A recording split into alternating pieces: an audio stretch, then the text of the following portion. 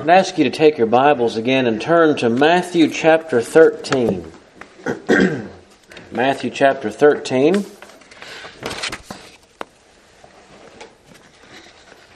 Coming to the little parables after the one of the tares. So we're just going to read a couple verses, really, 31 through 33. So Matthew 13, verse 31 through 33. Another parable put he forth unto them, saying, The kingdom of heaven is like to a grain of mustard seed, which a man took and sowed in his field, which indeed is the least of all seeds, but when it is grown, it is the greatest among herbs, and becometh a tree, so that the birds of the air come and lodge in the branches thereof. Another parable spake he unto them, The kingdom of heaven is like unto leaven, which a woman took and hid in 3 measures of meal, till the whole was leavened. Amen. We try again trust God's blessing upon the public reading of His inspired and infallible Word for His own name's sake. Well, let's ask the Lord's blessing upon these verses we have read and the thoughts then that we will consider together. Let us pray.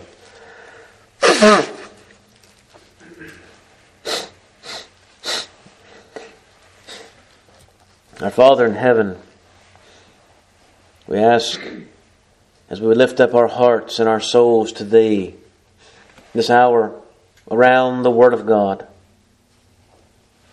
that we would know the presence and the power, the influence of Thy Spirit, the Holy Ghost, the Spirit of truth. Lord, may He convict us of righteousness and of sin and of judgment to come. If we are not a believer, O God, may these things be in His hand, the very power of God unto salvation. And Lord, if we are Thy children, may we again refresh our faith in Jesus and go on from strength to strength in Him. So now, Lord, we commit these things unto Thee for Christ's sake. Amen. Well, having given us this parable of the tares earlier in this discourse, right before these two, and its interpretation of the kingdom of heaven, of the church of Christ, we believe, in this world, and that it will be mixed with wheat and tares. It'll be a mixed assembly as far as the visible church or the visible manifestation, what we can see of its work in this world, of both the children of God, the children of Christ, and also the children of the wicked one. When we look at that and we see the concern that the workers have, the servants and probably the ministers of the gospel, we may well think, we may well wonder, what kind of success, what kind of progress will this kind of kingdom have in this world, in this age, until the end comes. But here I think in these next 2 little parables, the one of the mustard seed and the one of the leaven, Christ has a very important word for us. And it is a word of encouragement for ministers and members of His kingdom. A word of encouragement. And so let us look at these 2 parables together. And the first one, in the mustard seed, I think we see this. Though it is small in its beginnings, it will be great in its end. The kingdom of heaven, that is. He says of this mustard seed that it is the least, there in verse 32, of all seeds. And some, have stumbled on that and said, well, there actually are other seeds in the world that are slightly at least smaller than a mustard seed. And so they take issue and say the Lord Jesus misspoke. He was in error. He didn't have his facts right. And some evangelicals have fallen to that criticism, not as harsh, of course, of those that believe nothing of the Word. One scholar says, though, that in the rabbinical literature, this was often used, this mustard seed, this phrase and this idea that was the least of all things. So they would use it in comparisons. And I didn't write down the one that I read about, but they would say such and such, but the least of all is like the mustard seed. And so it was just a common way, because it is so small, of referring to things as very little, very insignificant in that time. And so no wonder Jesus would use something like that is a very familiar phrase in his generation. And so the idea here is not that it's exactly, literally, physically, scientifically the least of every kind of seed ever was known to man, but in the current ideas of his generation. It's a very small thing, and so it's the least. In other words, it's very insignificant. It's the least of all seeds. Little. Remember in Zechariah, and they rebuilt the temple. And some remembered how the old temple was. It was after the captivity, some came back to Jerusalem, and many wept, the old men, because they could remember what Solomon's temple looked like. And this was nothing in their eyes. It was nothing in comparison. And they wept. The glory, was so little. What did the Word of God come to them saying? Despise not the day of small things. Despise not that day. Because the Spirit of God would be poured out upon it, and it would grow. It would be a day, in fact, in that temple was the one that Christ would come to. He would visit. So it had much more glory than the one that Solomon built. Christ did not come there physically. But you see the idea, the day of small things. Christ is saying, my kingdom, the kingdom of heaven, is going to start in a very, very little way. We can maybe remember, and not only is he speaking to the multitudes here that came to him, but especially the apostles. The ministers at that time were 12, perhaps the 70 later. But compared to the world, compared to the populations, even of Palestine and all that, very, very little. Very, very little. His ministry, yes, extended to many places, but just in the land of the Jews. Many did not stick with him. We know as well from John. So very, very limited, very small, very localized, you could almost say.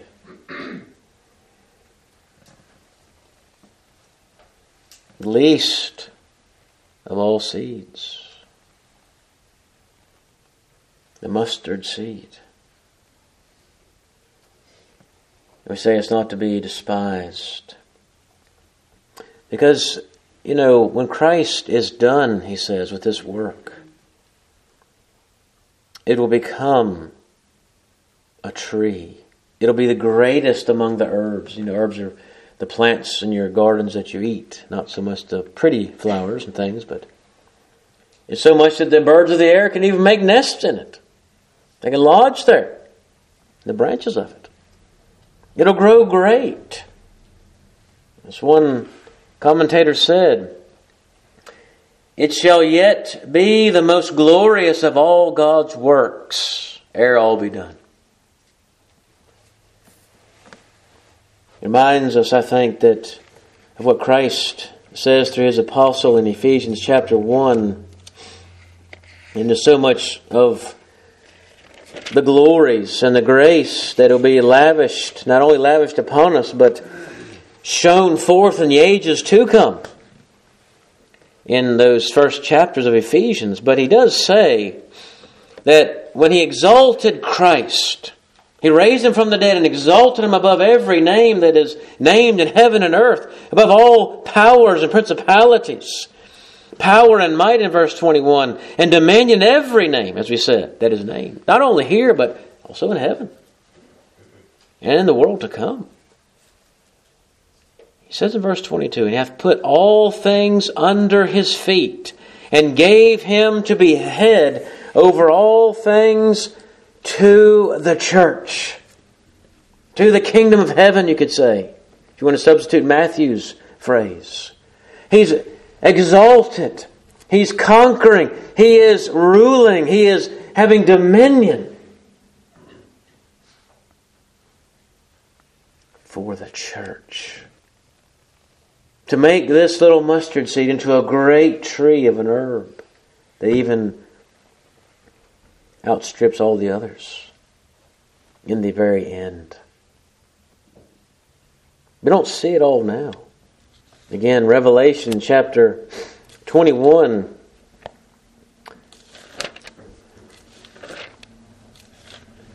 Verse 1 says, and I saw a new heaven and a new earth, for the first heaven and the first earth were passed away, and there was no more sea. And I, John, saw the holy city, New Jerusalem, coming down from God out of heaven, prepared as a bride adorned for her husband. We have covenant language after that about God being our God and dwelling with men. But that is the great glory. It may look very little now, despised, small. Brethren, it'll be the greatest, as David Dixon that said that, one of the greatest and most glorious of all God's works when everything's done. This is the new heavens and new earth. All's done. Time is wrapped up. And what do we see? Not all the people now that make the headlines and the news feeds and all the power brokers of the world in Washington, D.C., Geneva, Switzerland, UK, you name it, China. No, we don't see that. We see the heavenly Jerusalem coming down. The elect, redeemed, bought by the blood of Christ, fully sanctified, coming down as a glorious church. That's what we see. Let us be encouraged. Now, this is no little thing. This is no thing that will come to nothing. No matter what it looks like in the world. And so let us strengthen ourselves to continue to hold forth the word of life as a church. You as a member, me as a minister. The righteous in that glorious kingdom. He's calling here that mustard seed and the great tree, the great herb it grows into. Remember he said there in the interpretation of the parable of the tares, when he's giving what it really means, away from just the illustration. It says in verse 43, then shall the righteous shine forth as the sun in the kingdom of their Father. That's the glorious thing that's coming. And this little mustard seed, this little start of Christ and his disciples. This fisherman, tax collector, a zealot. What's coming? The weak things of this world, the little, the despised, the least of all seeds. It's coming a great tree. The glorious church shines as the sun in the kingdom of their Father. So though it may be very small in its beginnings, it shall be great in its end. Christ is encouraging us here. It's kingdom of heaven. Well, second, let's look at the leaven. And the idea here is, though it's hidden in its working, it will be persuasive, or pervasive, I should say, in its effect. Verse 33. I'll just read that again. And another parable spake he unto them, the kingdom of heaven is like unto leaven, which a woman took and hid in 3 measures of meal till the whole was leavened. And obviously we often see the idea of leaven as a very evil thing in the Scriptures. One example is Galatians 5:9. A little leaven leaveneth the whole lump. And Paul's using that as a negative. Sinful ideas and practices. But here in this parable, obviously it's a good thing because it's likened to the kingdom of heaven. So we have to be careful. Sometimes illustrations or things are not always used exactly the same way in Scripture. So here we know it's a good thing. And what about it is good?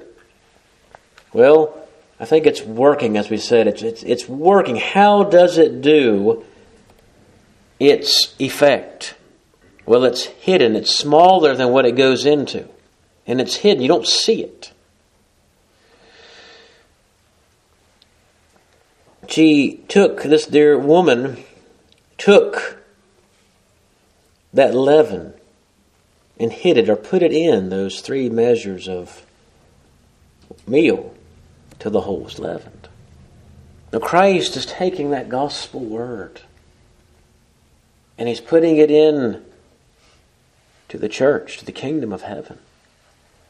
And it's going to ferment. It's going to make itself known. In fact, it's going out into all the world later on. The end of the book. It's going to go everywhere. You're going to find its effects. You could apply it even to the individual Christian. It starts small. Obviously, when you put in there, into that loaf or into that meal, a dough, you might say, it doesn't immediately do its work. It takes whatever amount of time it is. It says there, she put it in there till the whole was leavened. There's a competent time, there's a certain time, if you will, of its natural working before it does all of its work and makes itself known everywhere in that measure of meal, in that portion that she put it in. It's a process. So the kingdom of heaven doesn't take hold immediately everywhere. It doesn't eradicate when a person is justified by faith in Christ. That's immediate. That's full. That's complete. Because it is based upon the work of Christ that is done. But the other aspect of salvation, meaning sanctification or making us more holy in our character, takes time. It's a process. So if you apply it then to the believer, it takes time, but the whole will be leavened.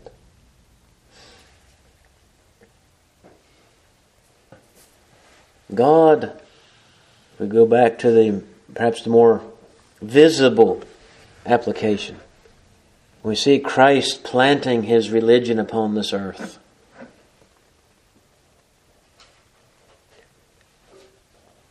How many people knew about it?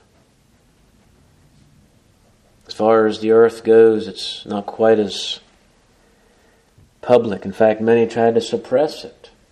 The Pharisees in particular tried to manipulate the news.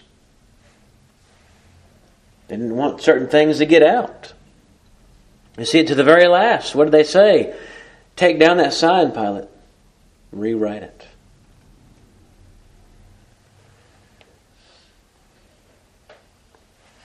But as we come in our own day, we see much as Christ told us, many false prophets, many false Christs, many things that are done in His name they're not really Him and of His kingdom.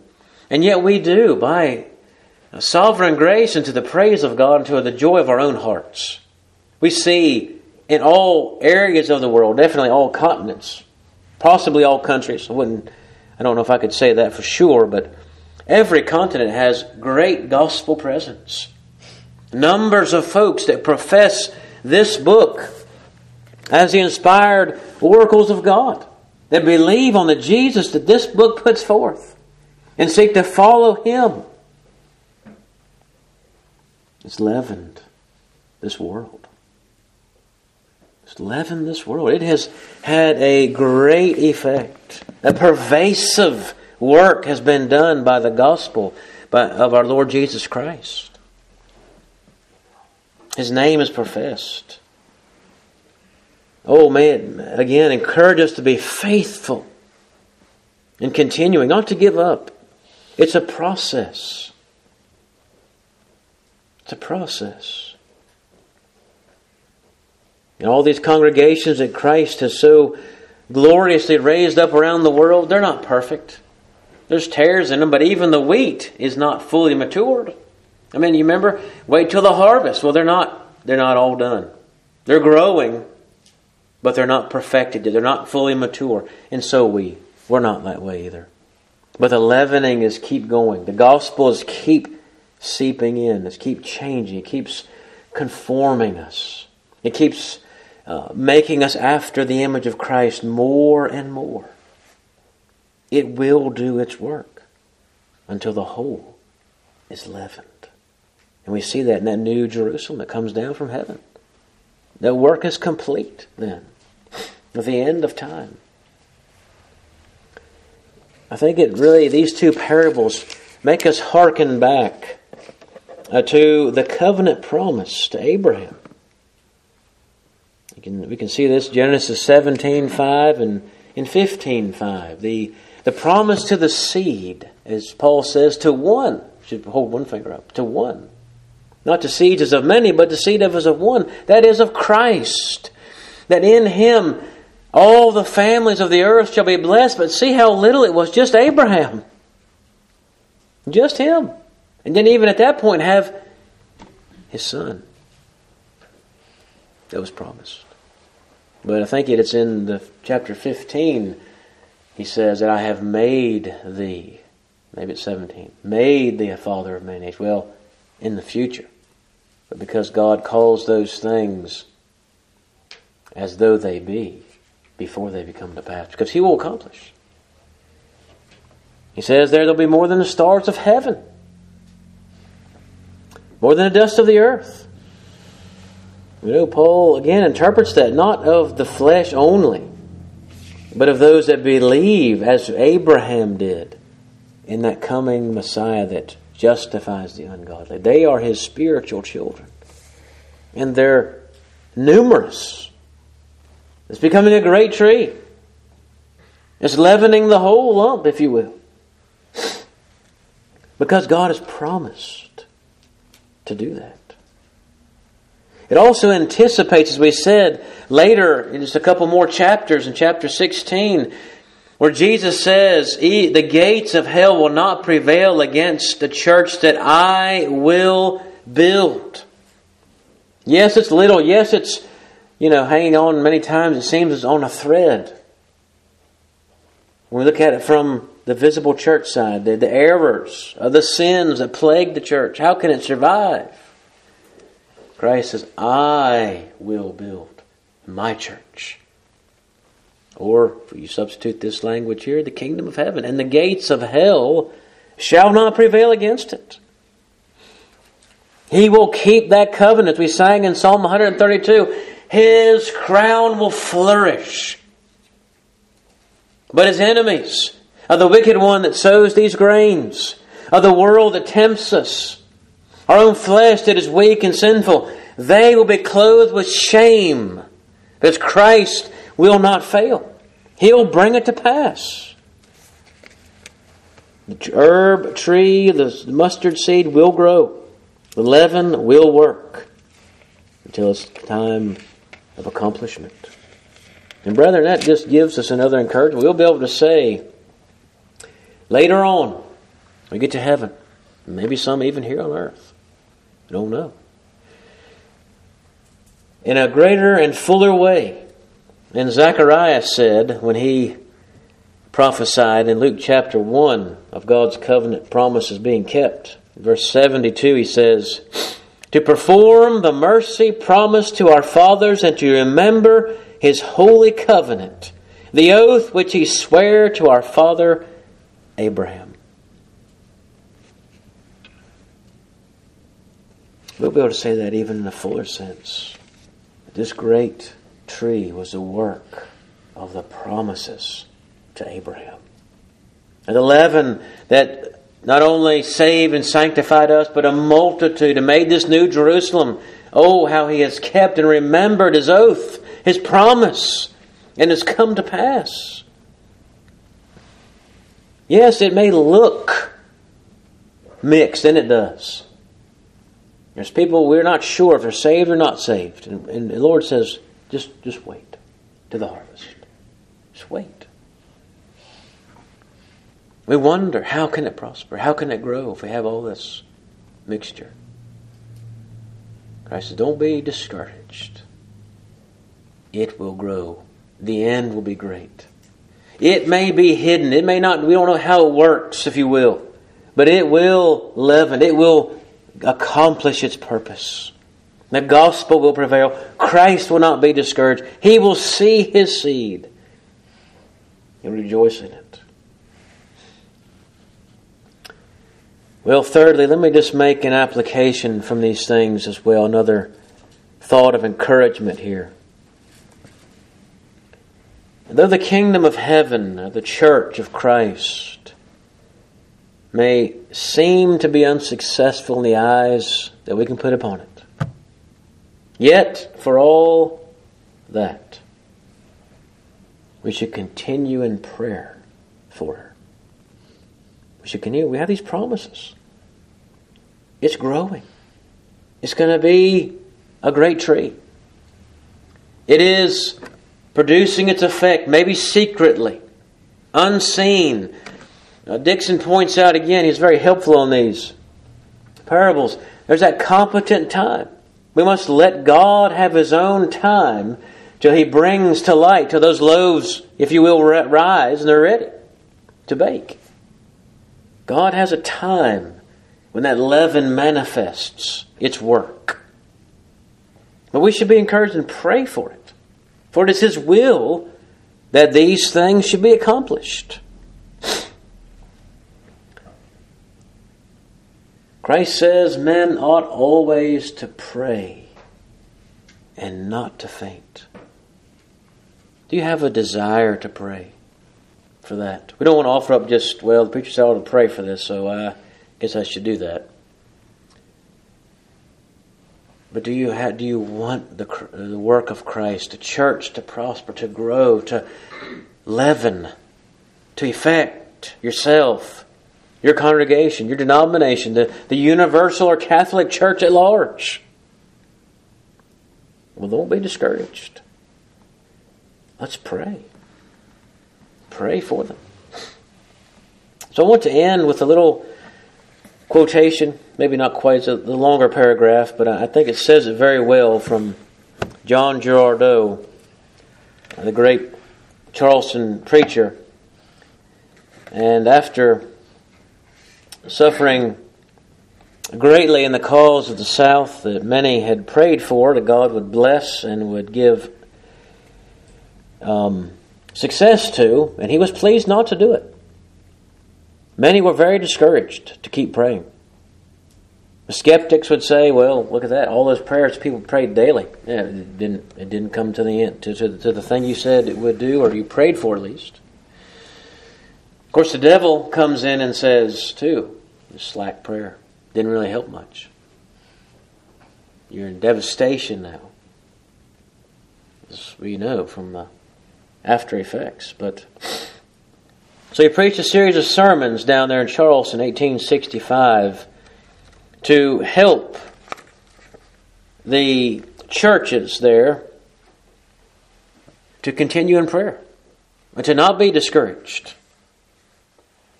And so he's speaking in this part of this first sermon about the promises of God for temporal blessings that are general, but he does not guarantee or promise in every instance to confer them. He reserved, as he says, to himself the particular application of them. He gives some examples like of the martyrs and things when God says he'll deliver out of trouble. He didn't deliver them from them, but he wanted them to prove their faithfulness and to glorify him, even as was said of Peter, in the death for him.